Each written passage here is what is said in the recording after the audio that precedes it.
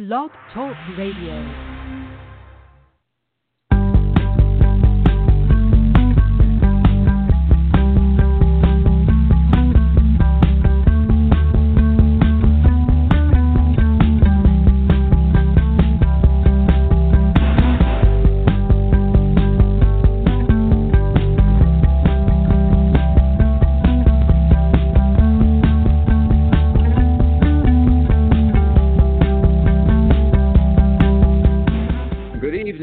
Welcome to Guys Radio. This is our 342nd podcast.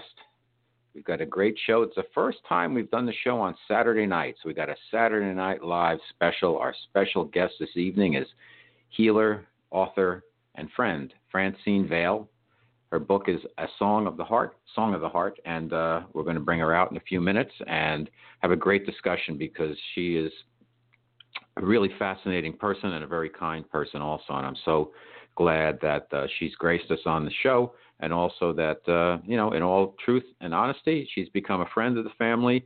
And I'm so pleased about that because she's a wonderful human being. So here we are. It's January 26th, and we're right smack dab in the dead of winter in New York City. This is a time of year where you got to really suck it up if you're a New Yorker and say, I love winter when you get a nice sunny day. Like today was gorgeous. I took my son, Sky, to swim class this morning down on around 98th Street, something like that, to a place called Swim Gym. Very good. They have lots of little kids learning how to swim. And I think it's really important to learn how to swim if you're a child because it's something, there's all these different activities you can train the kids with, but swimming is something they can use their entire life. And who knows, they might need it to save their life. Hopefully not, but swimming is a great thing, being comfortable with the water because it's just a great thing to do. I was never that way. I really only got pretty good at swimming this past summer, believe it or not, because when I was giving Sky lessons, taking him for lessons down the Jersey Shore, I actually took some lessons myself. And wow, I'm a runner. I've run 3 marathons. I run all the time. And I couldn't believe the difference in breathing in swimming versus running and how much it's actually much more physically taxing. But it's also there's so much elation you get when swimming. So I'm really hooked on it. I love it. But anyhow, for my son, it's great because this is something that, you don't have to be super coordinated or anything. Anybody can learn how to swim if they just put the time in and focus. And they have a good program. And it just slowly builds each week. It's a little bit better, just incrementally. And I think it's a great thing. So anyhow, we walked home through Central Park, and it was a sunny, gorgeous January day. And I did my promotion for the show there in the park and posted it on social media. I hope you got a chance to check it out. And just one of those days where you just, you say, I love winter. And then, then it gets bad. Then it snows. Then it rains. Then it's slush. Then it's cloudy. We're supposed to get some super cold temperatures this week. I know out in Chicago in the Midwest. I was looking at the forecast. I have a buddy of mine who lives in Chicago, and he sent me a photo of his deck. It was minus 12 degrees, and everything's covered in snow. I'm like, wow. I'm like, brunch? And he's like, cold cuts? But they're supposed to go down to, I think it's like Wednesday or Thursday this coming week. It's going to be low of minus like 17, high of minus 11, something like that. It's like, wow, it's cold.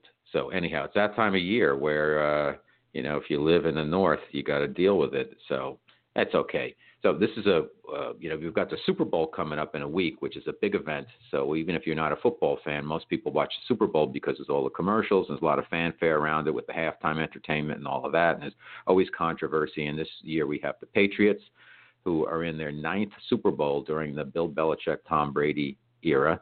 And then you've got the L.A. Rams, who are a very good team, and they have a young coach. He's only 33 years old. He's Sean McVay. He's done a fantastic job. The thing is, the New Orleans Saints looked like they were destined for the Super Bowl, and then they had this non-call of a pass interference that everybody's seen a million times this week, and it was just they missed it. And because of that, probably why the Rams ended up winning the game and are going to the Super Bowl. What can you do? And, it's interesting. Roger Goodell, the commissioner of the NFL, who supposedly pulls down like $40 million a year, something like that, because the NFL is big, big, big business. And he has said nothing about it, which I find a little bit off-putting because, listen, you're getting paid that type of money. You got to come up with some type of statement. It's not an easy thing to deal with, but that's what you get paid for the big bucks for, buddy. So that's unfortunate, but I don't think he cares because he's just raking it in and living the good life. But how's everybody doing with the New Year's resolutions? You know, here we are. It's like getting towards February. I know a lot of people do dry January, where after all the holidays, they just dry out. They avoid sugar. Now there's this new thing also, the no sugar, no carbs 10-day challenge. I think A-Rod and J-Lo were doing it and getting other celebrities to do it. And a lot of people do dry January, which is no alcohol for January. Last year, as I've mentioned on the show, I did my process of elimination diet where I didn't drink a drop of alcohol for a year, and I gave up 52 food and beverage items, one per week. And I'm working on a book about it, a short book, but fantastic experience. So anyhow, I gave myself January. I figured, you know what, I got to give myself a break. Even though I had lost the desire and the cravings for so many of the things I cut out, mostly the ones that are sugar-based. Now, every time I have something with sugar in it, it seems incredibly sweet to me, and not in a positive way. So my taste buds have changed, and that's a good thing. But I gave myself January to kind of chill out, do what I want. As a result, I put on 5 pounds. I've eaten basically what I wanted. But then about a week ago, when I got into like mid-January, I said, you know what, I can't just go back to the way I was eating before. Not that it was that bad. I mean, I don't eat meat. I'm pretty good diet-wise, eat a lot of organic. Fortunately, my family, we all get into the whole organic thing, which I think is important based on the current food supply. But I decided, you know what, when I developed this process of elimination diet, I had different levels. I had a kind of a beginner level, which is give up one food or beverage from each month of the year. So you end up giving up 12 things. And then there was a moderate where it's every other, twice a month. So you'd be 24. And then the 52-week one, which I did. So I figured I have to, if I'm going to be hawking this thing and I'm going to write a book on it, I have to put myself through the most stringent test. And I'm glad I did. But I figured this year, you know what, I'm going to give up one thing every month. So I decided I'd start with ice cream. I figured I really don't need to eat ice cream. I like it. There's a box of organic ice cream sandwiches staring me in the face every time I open the freezer. My son likes ice cream sandwiches, so cool. But so they're out of the way, and I'll have to add another 2 weeks at the end of 2019, go into 2020. But I'm going to give up something in February. I was thinking of cookies, but I love when my wife, she likes to make these, and we make it together as a group with my son, and I kind of help out a little bit too. But these organic oatmeal chocolate chip cookies that are just insanely good. So we'll see. I got to come up with something for February though, but that's not too bad because last year I had to come up with something every week, 52 weeks in a row, and it was all virgin territory for me. Anyhow, let's see what else is going on. So I'm not going to do my Super Bowl prediction until I've actually got another show coming up on this coming Monday. Mark Gober, a writer, and then we've got one more of these traditional Guys Radio live shows that's going to come up on February 25th, I believe. And from there, instead of doing 2 a week, which I've been doing for the last couple of years, we're doing one show a week. This is how it's going to work. Guys Radio has been picked up by terrestrial radio, so regular radio stations. So KCAA in Southern California has picked me up and picked up the show. So we send them one of our podcasts, which is broadcast and it's recorded, pre-recorded, and we don't do the live shows. We don't do the call-ins at this point because I have to be in their studio, and obviously, logistically, that's not an option right now. So once a week, every Wednesday evening in KCAA in Southern California. The footprint's kind of predominantly the Orange County area, Riverside, that whole area.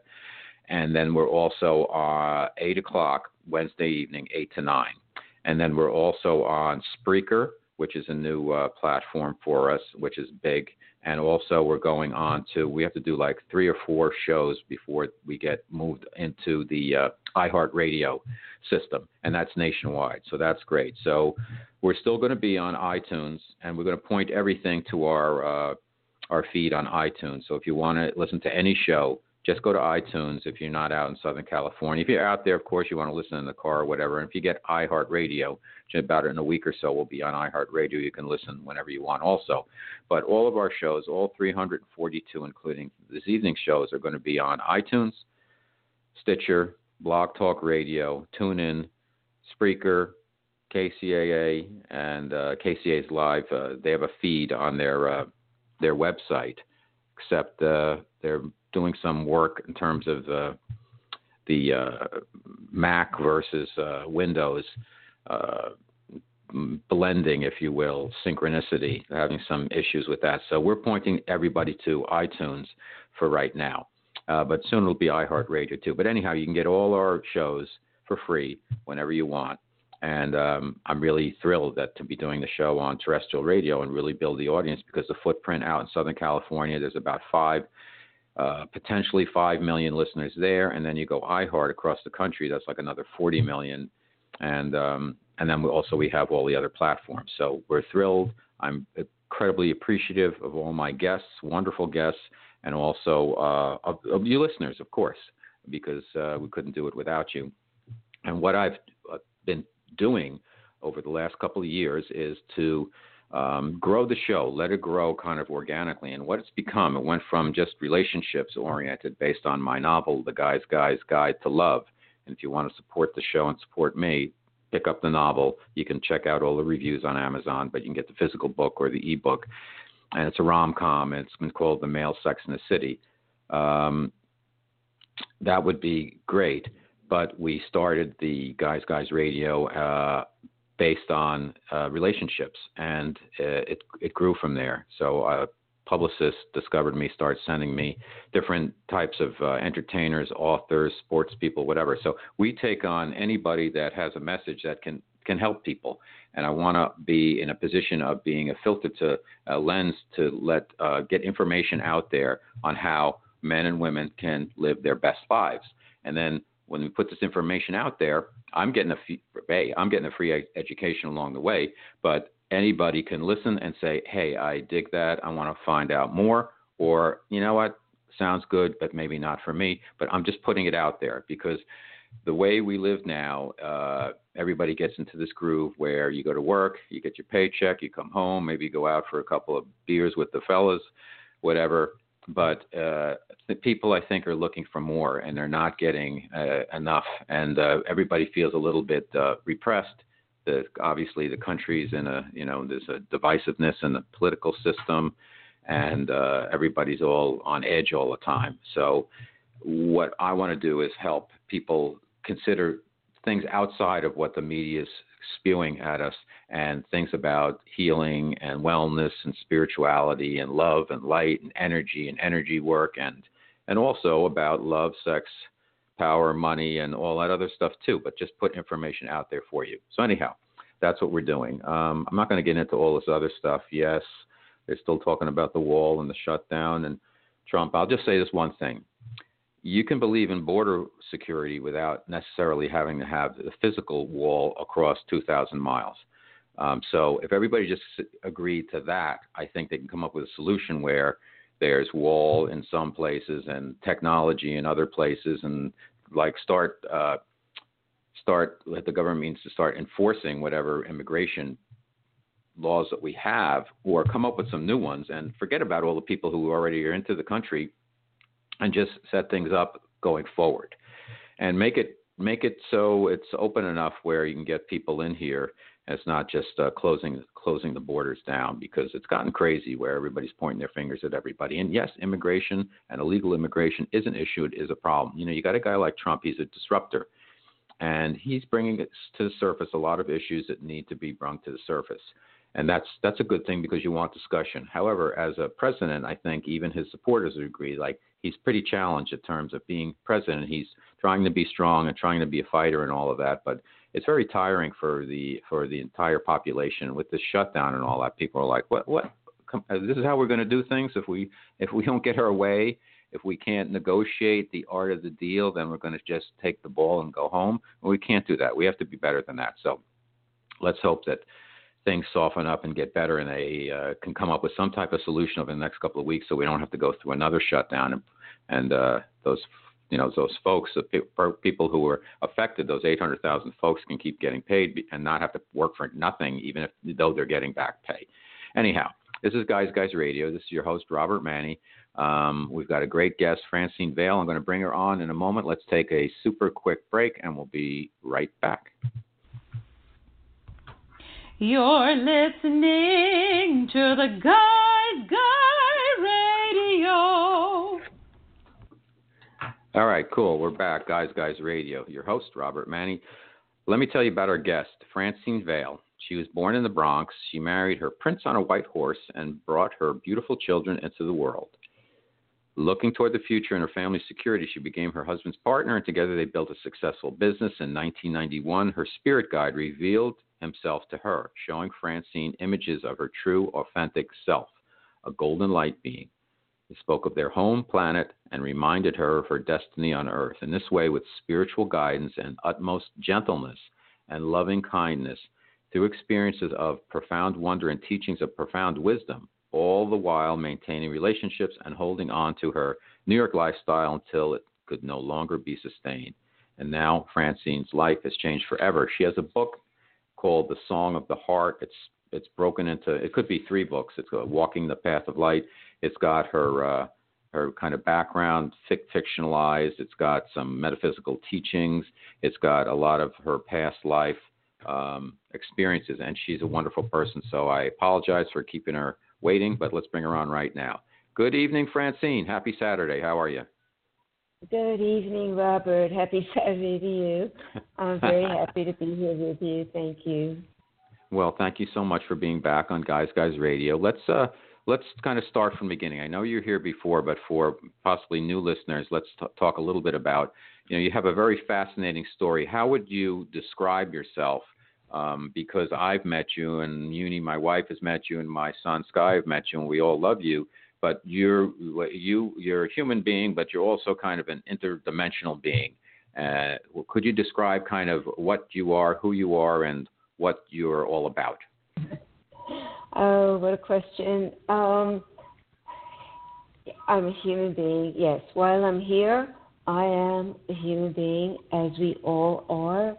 And I have been, I was actually contacted when I was 3. So from a very young age, I understood that I was more than a little child. I understood there was a lot more to me, and I couldn't express it because I was contacted by an angelic being who told me that I was here to heal people with the power of love, and that I was to begin with my parents. As a 3-year-old, you think children don't understand things, but actually the soul is expressing itself through a small child, and I understood somehow what she was talking about. So I understood my parents were orphans, and my father especially had a very broken childhood, grew up in an orphanage where he was mistreated, and he needed a lot of love to heal, and there was a special bond between me and my father. And so I used to imagine that I was like an angel. I would feel myself as a tall being with a long white gown and long blonde hair, and I would kneel down beside him while he was a little boy in the orphanage, and I would whisper in his ear that he was going to have a better life. A better life was waiting for him, and he would be very loved. So I began to do things like that without even thinking about it, and I didn't talk about it either. I didn't tell my parents what I was doing. It was just something between me and this guardian angel person who would come and visit me from time to time. So since then, I just see myself as living this life and also being there's another part of me that's outside of my body and able to go places and do things that I can't do in my body. So where are some of the places that you go? I've been to so many different kinds of places that are outside the perimeter of what you would think of as being in your human body. When I do go out, I am always guided by spirit guides.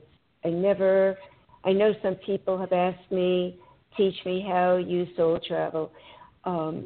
I don't decide that I'm going to soul travel. My guides take me, and they take me where I am ready to go. So when they first... Go ahead. When they first started taking me, they were teaching me by showing me things and reminding me. That's actually, the word is reminding. I think we all know this inside our soul consciousness. But as a human, we're so concerned with all the things sort of things you're talking about in the intro, and we forget. So I'm here to remind people that we are souls, and we do travel while we're sleeping. The body is resting, and the soul is out traveling. So I was taken to places where people were sort of stuck in, I guess you could call it the bardo, where they didn't realize that they had passed over. And I would bring them to the light, but I never went into the light with them. Other angelic beings would come and take them. And it was very, very beautiful teaching. Here's the thing I don't understand. Let's because we have to, our conversation and where everybody, all of our listeners are in a kind of everyone's in an individual spot. Let's start with, you call it soul travel, and that would be just to define it. When you go to sleep at night, some say that we do astral kind of traveling, and that our soul leaves our body, and then you have these dream experiences, and you're going off to different places, and you come back and you kind of reconnect right before awakening. Is that correct, Francine? Yes, I have had experiences when I came back, and I wasn't fully in my body yet, and I would feel myself. One particular time, I felt myself suspended above my body. And I knew that as soon as I opened my eyes, I would be back in my body. But I didn't want to open my eyes because I felt like I was held in the hand of God. That's how I felt, and I could smell the aroma of roses, and it was just the most unbelievable feeling to be held in the hand of God. So obviously I wasn't held in the hand of God, but I was surrounded or guided by my spirit guides, and their love is so expansive that you are just in this field of love when you are with them, and I didn't want it to end. And finally, I had to open my eyes, and as soon as I did, I was back in my body. So I have experienced like all these different kinds of stages. And the thing is, though, I don't really know where I'm going. When I go out, I don't really know where I'm going until I get there. Right.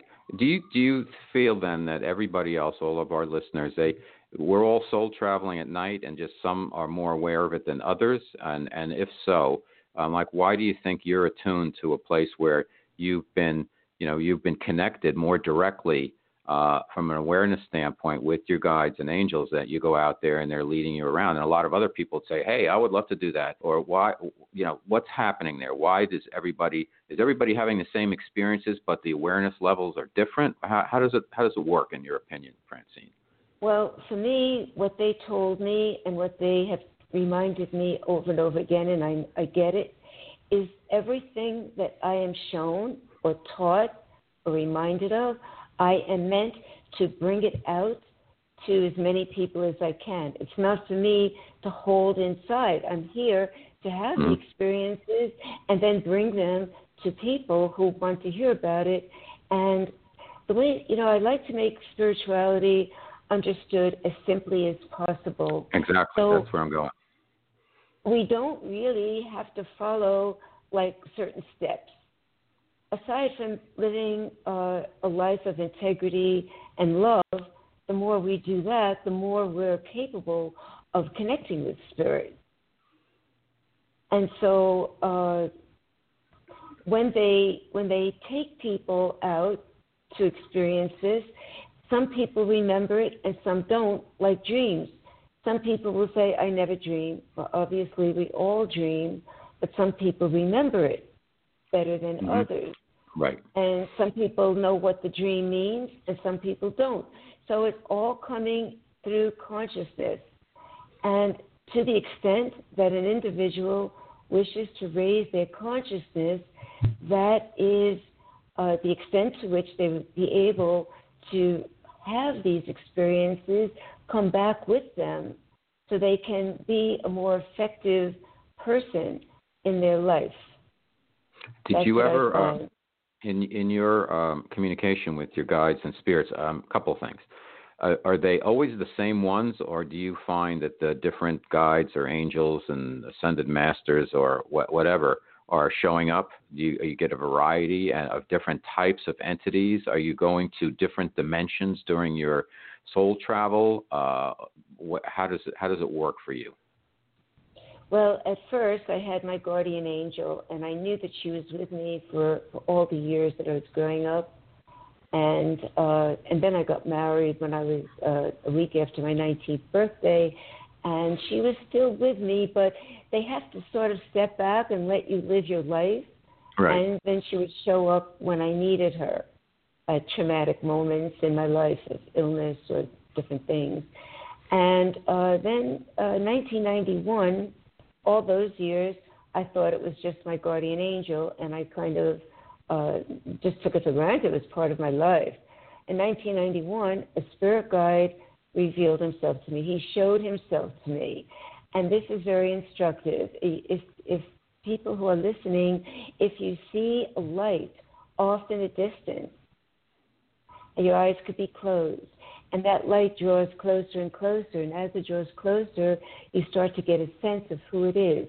The same way when you're home, when you're young, you know if your mother walked into the room, and when you're older, you know if your wife or boyfriend or girlfriend walked into the room. You feel their energy.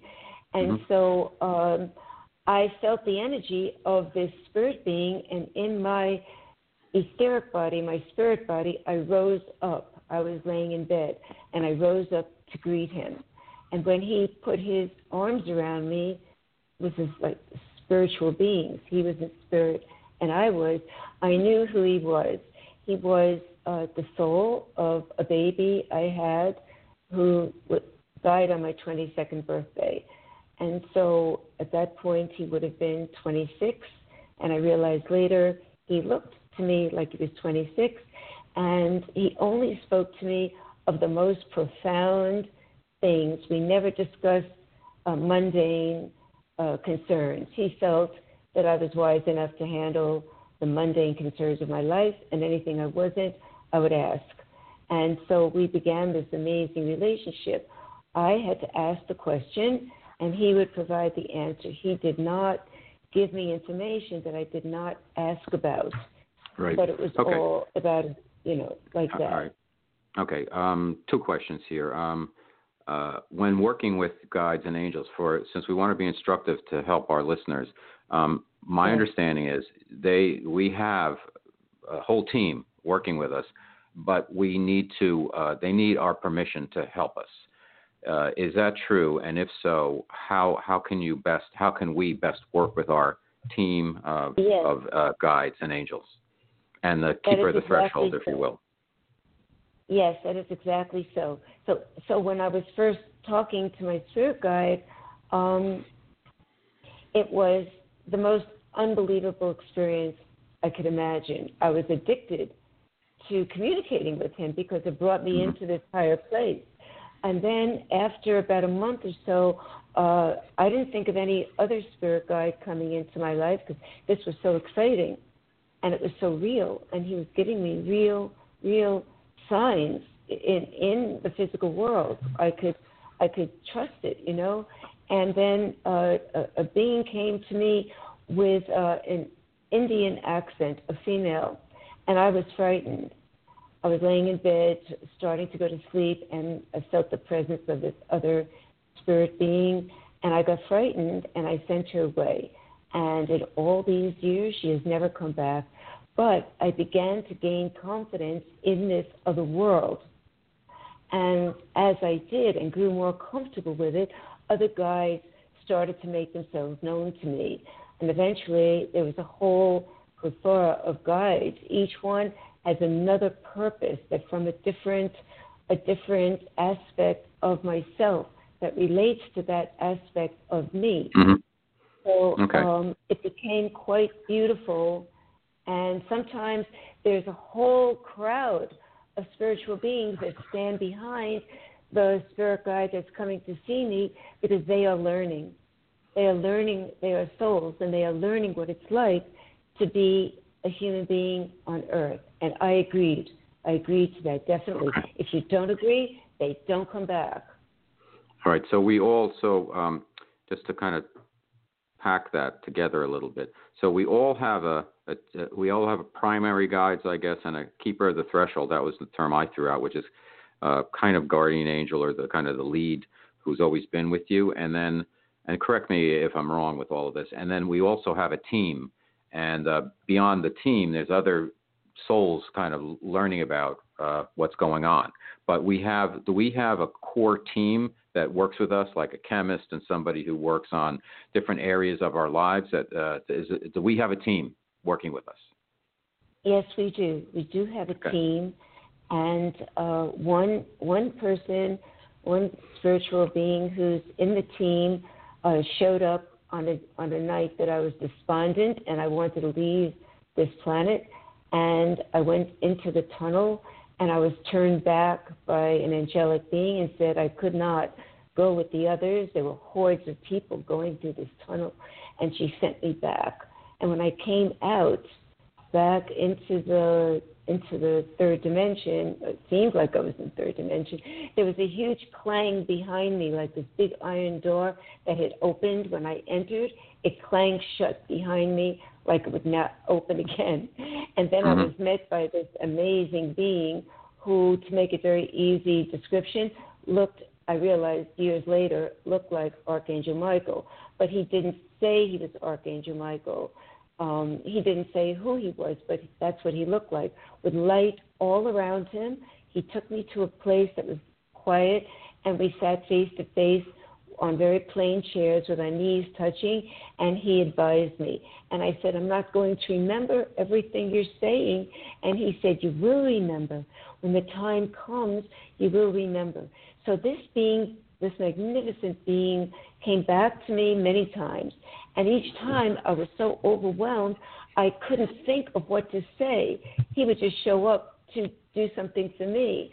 And finally, I had the presence of mind, and I asked him, I think it was like the 6th or 7th time he showed up, who are you and how are we connected?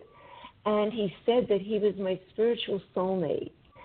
And then I asked him if we had ever had a lifetime on Earth together, and he said no, we never did, because it was too dangerous, that one of us would always be in the higher realms watching over and protecting the other. So that's his job from the very high place, and he told me his name was Starlight, and he spoke in a beautiful poem to me that I have transcribed in my book. So it was pretty amazing. And then there are other guides, beings, amazing beings of light that have manifested in my room. I see them, and each one has their own purpose. Some were helping me write my book. They were there at my right arm helping me write my book. Others are there when I have to take a medical test, when I have to take an MRI or a CT scan or go to the doctor or something. They're right there. They're right there. So that the catastrophe that I thought was waiting for me is suddenly transmuted. And it's not. It's not a catastrophe. It gets healed. And they are always there. And I've done things to try to make it in third dimension. So I'll put lights on when I go to sleep the night before, And this has happened to me. When I wake up, the lights are off. So I know that they were there. They play with electricity. And, yeah, right, let so me ask you something. that's sort of what Okay. my experience is. Is that helpful? Yeah, well, I want to keep breaking it down so people, our listeners, can put some of this to work. So I think we agreed that we all have a team. They're there to help us. They love us, and Yes. we need to ask their permission for them to get involved. So what's the best way to start deepening the relationship with our team, if you will? I'll give you an example. I'm going to just tell our listeners, it really works because I hadn't really realized until I took a spiritual unfolding class the importance of your personal keeper of the threshold, as they call it, who kind of opens the doors and closes the doors to different dimensions and different things getting into you and shuts them off and all of that. And correct me along the way if I'm wrong, Francine, but a couple of weeks ago. That's exactly right. Okay, I was good. I was I have to start pre-recording some of the shows, and I had to do an opening segment. I like it when it's live. It just goes on, boom, I have to talk, and I feel comfortable with that. But when I have to look at a clock and say, okay, this has to be this long, and I have to write down what I'm going to say, I was fumbling with it. And I asked my keeper of the threshold, finally, I said, put me in touch with somebody who's an entity who knows how to do this, who's really good at working with this broadcasting so I can really kind of nail it. And then the next take I did, I heard his voice in my head said, don't look at the clock, just do it. And I did it. And then when I was done, I looked at the clock and I had to do 10 minutes. It was 9 minutes and 55 seconds. Yeah. So my point is, they're there. Yeah. So for our audience, how can, is there any special sauce that people need to do to kind of develop this relationship? Because we all have these teams there that want to work with us, but how many people even bother thinking about that or engaging them? So that's part of my role here in this lifetime, is reminding people that it exists, it's possible, and we can all do this. We are meant to do it. It's just that we're so distracted by the transactional world, especially with all the devices and the way modern life has evolved into what we have now with the media. And even when we try not to listen, we're still hooked into it in some way. I don't even have a TV, but I still want to know what's going on, what's happening, what happened while I was sleeping last night, and so we have to find a way for ourselves to be quiet and give ourselves that gift of peace and serenity and quiet, and making that space, whatever our life is like. For some people, it's in the bathroom. And Spirit, by the way, loves the bathroom. Really? I think it's the water. Yes, they love the bathroom. They love the water. They love the mirror reflection. All kinds of magic happens in the bathroom. When we're doing our hygiene, showers, when you're taking a shower or bath, by the way, you should know is a living crystal, because it's water and it crystallizes into crystals. So as a bath, you can put your hands over the water and imbue the water with healing energy. And you could see in the bathroom, when you're looking in the mirror, if you're shaving or combing your hair, sparks of light flying around you like fireflies. That's where I first saw them. In the bathroom, combing my hair, all of a sudden the mirror was clouded over with all these golden sparks of light, and that's all kinds of magic. Interesting, because I get some.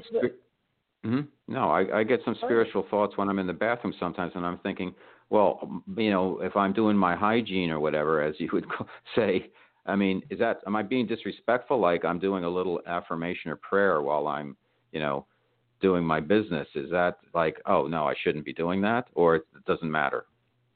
No, it's perfectly legitimate, because believe me, you don't know how important it is necessary until it stops functioning. So our body must function in a healthy way. And when we're in the bathroom, we are contributing to having our body function in a healthy way.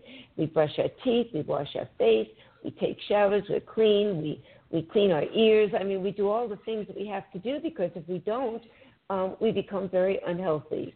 Washing our hair, all of those things. So it's entirely legitimate, good, and right to do your affirmation, say a prayer. I believe in looking in the mirror when I speak to my spirit guides. I don't always do it. I forget. I do it all the time, and wherever I am, lying in bed before I go to sleep and when I wake up.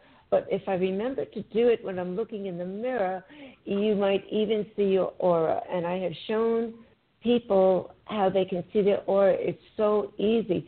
Just unfocus your eyes, or just instead of looking at yourself in the mirror, just concentrate on your eyes in the mirror, and from your peripheral vision above and on the side, you'll see the light of your aura all around you. So just this morning, this just happened this morning. I was brushing my teeth, and I was not feeling well for a little while, and I woke up and I felt better. So I looked in the mirror, and I said, my dear guides, you restoreth my soul. And as I said those beautiful words, the brightness around me just came out, and my body was filled with incredible vibrations. So in this way, you know they are around you. And that was my way of offering gratitude, saying those simple words that we all know. You have restored my soul. And that's how I felt. And so there I was in the bathroom, and I had this amazing experience. It's wonderful. It really, I advise keeping your bathrooms very clean, spotless as possible, because cleanliness is really close to godliness. And, so that's beautiful. But we do have a team. Definitely we have a team, yes. Okay. I've got a ton of questions. We have limited time, so I want to get to your book, Song of the Heart, because you put so much effort in it. It's such a wonderful book, Walking the Path of Light. It's broken into 3 sections, and when we got together, I mentioned, wow, it really reads like 3 books. It could have been 3 books. So maybe for the benefit of our listeners, you could describe a little bit how you kind of carved up the book in terms of the different sections, so they know what they're getting into when they pick up your book and they're reading. Yes, in hindsight, I could have published them at least as 2 books with a pamphlet.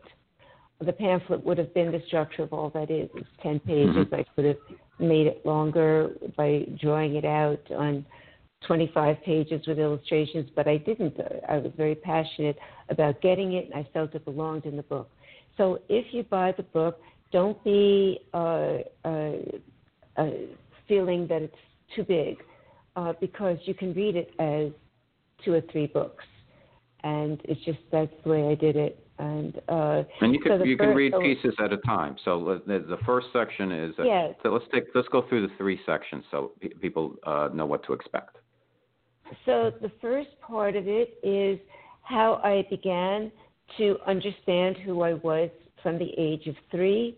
How I responded to the world around me with these higher understandings, the difficulties I had living a normal life with people that didn't understand this, and I could see things that other people didn't see. So the difficulty of doing that is very much a part of my marriage, because my husband could not understand anything about me, that part of me. He only saw me as a woman, a physical woman.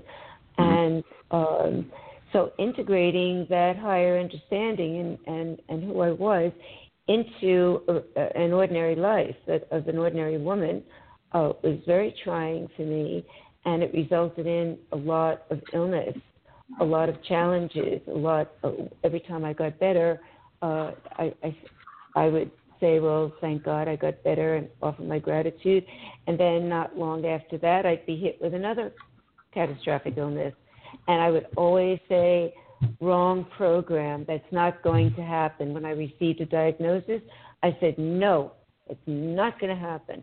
And then I didn't just pray or count on my spirit guides, but I took steps in my own behalf to do what I had to do. I followed instructions that would help me get better.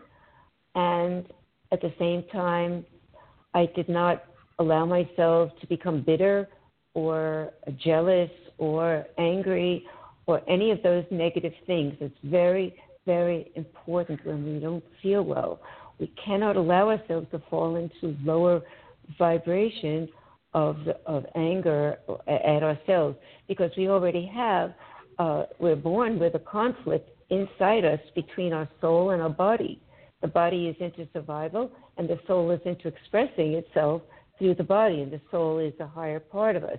So we don't want to create more of a conflict between, for lack of a better terminology, just good and evil. You know, we want to stay good. We don't want to let ourselves be taken down by people who don't understand us, or our illnesses or troubles, challenges. We weren't born to have an easy life. We were born to learn through experience. Okay, and so the first, idea of every. Okay. So that's the first part. Yes. All right. Second part. The second part is the structure of all that is. I was brushing my teeth. Part one had been finished, and I knew that I had another section waiting, another book waiting, but I did not know how to start. And suddenly I got, while I'm brushing my teeth, I see this pyramid, and in the center of my head, now I know it's where the pineal gland is, and it was shining golden light, and the light came out of the top of the pyramid. The pyramid disappeared. My head was filled with light, and packets of words started to open up and float around in my head. And I realized I had to go write this down. So I ran to my computer, and I had a laptop, and I started typing. And every day I got another page. And this went on for 10 days. And when I was done, I had this profound teaching of humanity and humanity's role in all that is.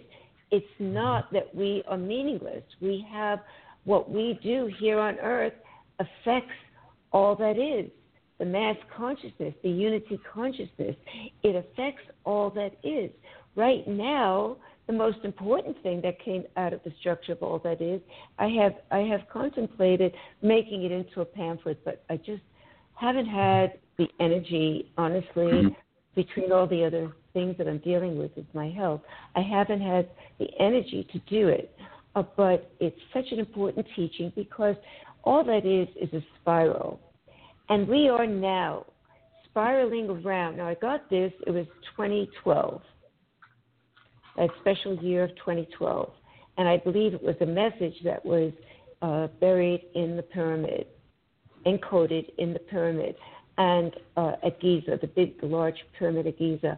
And we are now coming around that spiral so that we are near where we were energetically as humanity in the early 1930s, before the outbreak of World War II. So we can see the chaos. We can see the political situations around the world. We can see the racism, the rise of racism all around us. This is what happened. We didn't live through it. We were born afterwards, but this is what it was like for people back then, but they didn't have communication that we have. And so what we need to do now, the imprint is already there on the spiral of that time. What our job is to raise that imprint. We can easily fall into war and have a World War III because the imprint is there. The energy is there waiting to draw us down like a magnet, because there's something about people that people are often drawn to the negative, you know. And so we need to uplift that imprint and not have war and avoid it and uplift it all with good thoughts and love. Love is the answer. I know it sounds like, you know, oh, really. But aside from love, we need to take steps. So we have to stand up and speak out against negativity and racism especially, because that's what led to World War II. And so we can't allow ourselves to fall into that imprint. It is so important. And by lifting ourselves up from it and raising and avoiding another terrible war that would be worse than it was in World War II, we now have affected the all that is in a positive way. And there's a major celebration in heaven. So that's what, because we are being watched by all, there's a huge amount of spirit guides, I think more than ever now with people on earth, because this is such a crucial time. Right. And so now, that's the structure of all that is. Okay, and then the third part of the book, the third section? So the third part is my initiation. First part is the journey, structure of all that is, then initiation. And that's when Spirit started giving me all of these out-of-this-world experiences that I was consciously aware of when it was happening, and I could bring it back with me and understand what it meant most of the time. Sometimes I didn't understand it maybe for a week or a month or a year or 5 years. I had to live into it. There's something about living into our experiences. So as a very simple example, let's just say there's somebody in our life who's very mean to us. It very often happens in in-laws and families. I think that's the purpose of in-laws, is to challenge us a lot, or whoever it is. It could be a friend. It could be anybody. That person, we don't know why they are that way. But the worst thing we can do is hate them in return, because there is a meaning to what they are doing. And so if we don't judge them, don't hate them, but hold it in abeyance, one day we will understand. And the day that we understand why that was happening, we will be so happy that we did not hate them. So, okay. Yeah. All right. So, and also that I just want to get that out there so people understood how the book is kind of broken down for them, Francine. You also, in the book, it goes a lot deeper. So there's past lives. You've had a number of past lives. Most, the ones that popped up the most are as a Hopi Indian, as a Roman girl in the time of Jesus, and also as an Egyptian princess in the time of Isis. Yes. Could you, just, I guess, since we're a little short on time, what was it like being a Roman girl in the time of Jesus, and what was your experience with Jesus, and what was the political climate like when he was walking the earth? And that was another amazing experience. There's all part 3. You can call I call part 2 in the book, but the third part is about all of these spiritual kinds of experiences that we have. That's what it is. So all the things that you're interested in spiritually are in part 2 of the book. And so the time that I lived as a Roman girl, I had a Jewish friend, and she said, you must come and hear this rabbi speak. You must hear him, you must. So I went to meet her, and I'm dressed as a Roman girl. I look down, I see my sandals, the white Roman gown with a big clasp on my left shoulder that was golden, and that depicted the house that I came from. And the house that I came from was the Senate. My father was a senator. And as a senator's daughter, I had a lot of privilege. The most important was safe passage. Wherever I went, I was guarded. In those times, that was the biggest thing that you could have. And so I was there walking among the Jews, and they were all wearing dark robes. It seemed like brown to me, and hooded. It was a dismal, kind of drizzly day, and I'm walking up a slope, and I began to realize that it was the Sermon on the Mount. And I get to the top, and there's an olive tree that's bare, and I'm standing there, not with the crowd of people, but set aside, parallel to where Jesus was standing, giving his oration. And his talk was about love. The word was love. That was the word. The word was love. And he was exhorting the people to remember that they came to love one another. And I go home, and my brother is there, my twin brother, and I'm telling him about this man Jesus, and he was a typical young Roman boy who aspired to be like his father. and they worked out a lot. They did what we call, going to the gym. So they were always working out and building up their bodies. And my father came home dressed the way they are depicted in the movies when we see these ancient stories. And I tell him, Father, I just saw the most amazing man.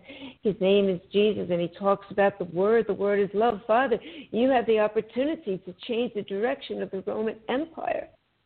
I was so enthusiastic and so excited, and my father stands there very wise and still listening to me. And when I'm all finished, he says, daughter, you may follow this man Jesus if this is your desire, but do not tell me how to run. Do not try to change the Roman Empire. I can't remember right now the exact words.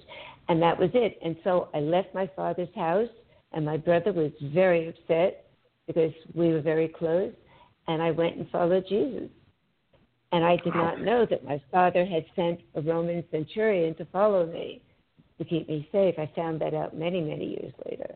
Let me ask you this, Francine. How did you get into this past life regression? Were you regressed from through hypnosis, or it was just while you were asleep, or how did you go into the past life regressions?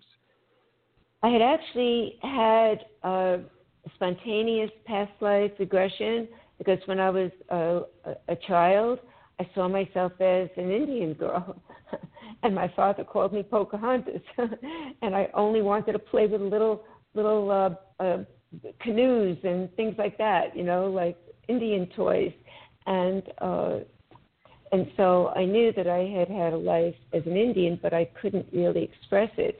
I also felt that I had a past life with my grandmother's family in Russia, because I felt that her sister, who was killed by the Nazis, her whole family was, that she was living through me, and that everything I did, I was doing for her.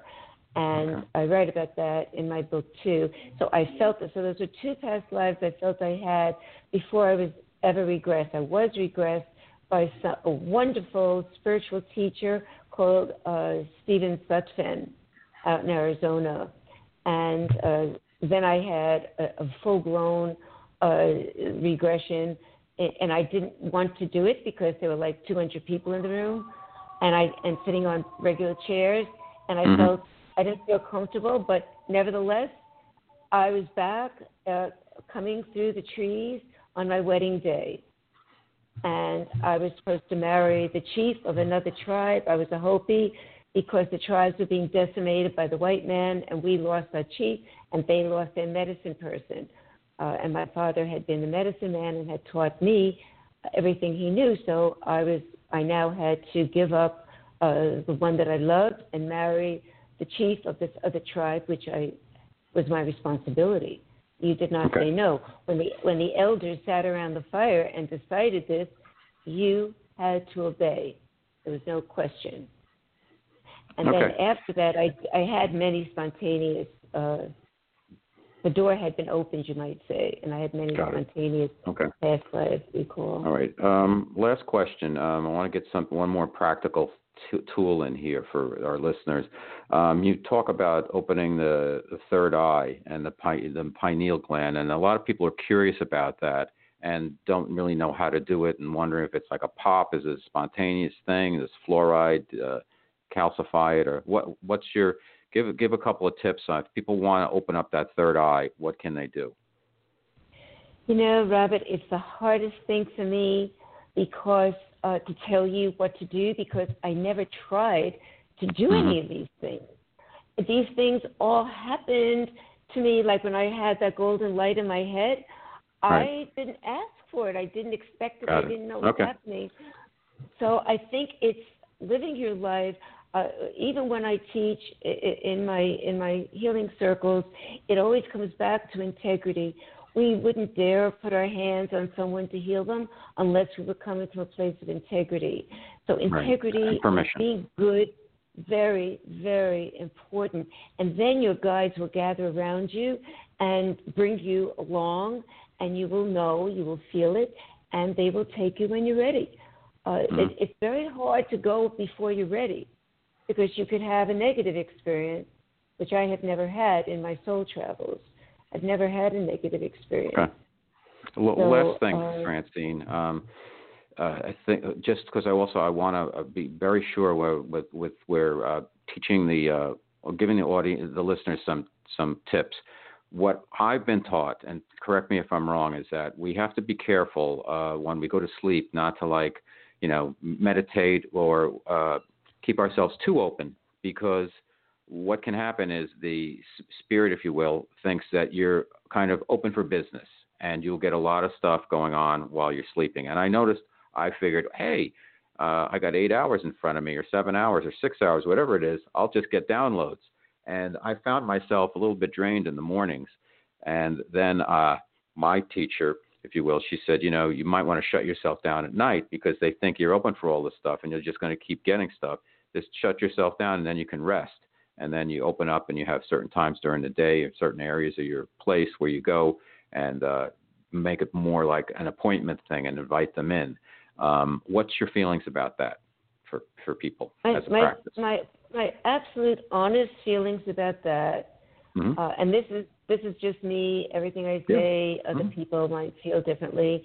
It depends on your consciousness. If we have fear of the higher realms, then we could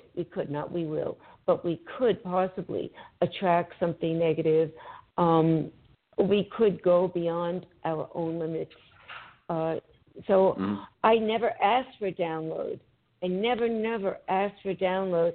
I speak to my guides during the day, like when I'm not doing as many healings now. I've sort of retired at the age that I am now. I do healings for people that I know, but I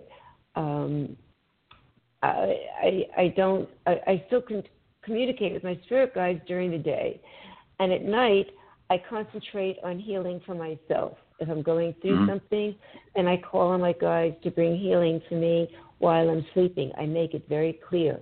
While I'm sleeping, I want to receive the healing so that I can continue to live this life. And I get it. I receive the healing. I will say that there are times I have been faced with some dark issues, and I chase them away. That's all you have to do is chase them away. If you feel exhausted, and there are times when I feel tired in the morning, I go to sleep too late. It could be something that's quite physical. If you go to sleep past 1:30, like I'm trying to fight this my whole life, is I always had the sense I have to stay up all night to protect everyone, be watchful when I was little, So it's about consciousness. Where are we? If we have fear, then we might attract that. So we have to have just love. Just fill yourself with love at every moment, wherever you are, even if it's a threatening place. Just fill yourself with love and get used to doing it. That's the most important thing. Build that love light around you. Fill your body with love light. That's the best thing that you could do for yourself. Perfect way to end the show, too. So, Francine, thank you so much. The name of the book, Song of the Heart, Francine Vale. Where can they find you in the book? Please friend me on Facebook, first of all, because then we'll be connected. That's the only social media I really pay attention to, although I'm on the others. You can find the book on Amazon, Barnes & Noble, and it's an ebook. It's an Audible that I recorded. It's hard for me to listen to my own voice, and I recorded it after I had thyroid cancer, so I no longer had my thyroid, and I came to the first song that I had in my book. There's several songs, and I had to sing the song with my throat. I lost a lot of my vocal. I can't sing anymore. So if you take the Audible, please have mercy on me when you come to the songs without my voice being able to sing. And stay in touch with me if you read my book or listen to it. Stay in touch. Okay. And I will, because hopefully we'll get together soon. And listen, I want to thank you for coming back to Guys Radio, and I want to thank you for being a friend of our family. And we all love you, and so pleased that we've gotten to know each other, and look forward to continuing our friendship. So thank you, Francine, for being on Guys Guys Radio. Again, the name of the book is Song of the Heart, Francine Vale, and peace be with you. I'll see you soon, okay? Thank you so much, Robert, and I have the same feelings that you have just articulated. Thank you so much. Thank you. You're welcome. Okay, you're welcome. All right, we kind of ran over a little bit tonight, but that's okay because this is Guys Guys Radio, and we're allowed to do that now and then. So that's our show. We're going to be back, as I mentioned. We're going to do another live show on Monday. Mark Gober, he's an author, and we'll do that then. And then we've got another live show February 25th. But in going forward, we're going to be doing the KCAA shows every Wednesday. And we've got a bunch of great guests. And, in fact, I just booked Neil Donald Walsh, who wrote Conversations with God and a whole bunch of other books. So things are really happening for Guys Guys Radio. I'm very pleased, and I'm very appreciative. So thank you for sticking with me, everybody. And remember, like I always like to say, Guys, finish first.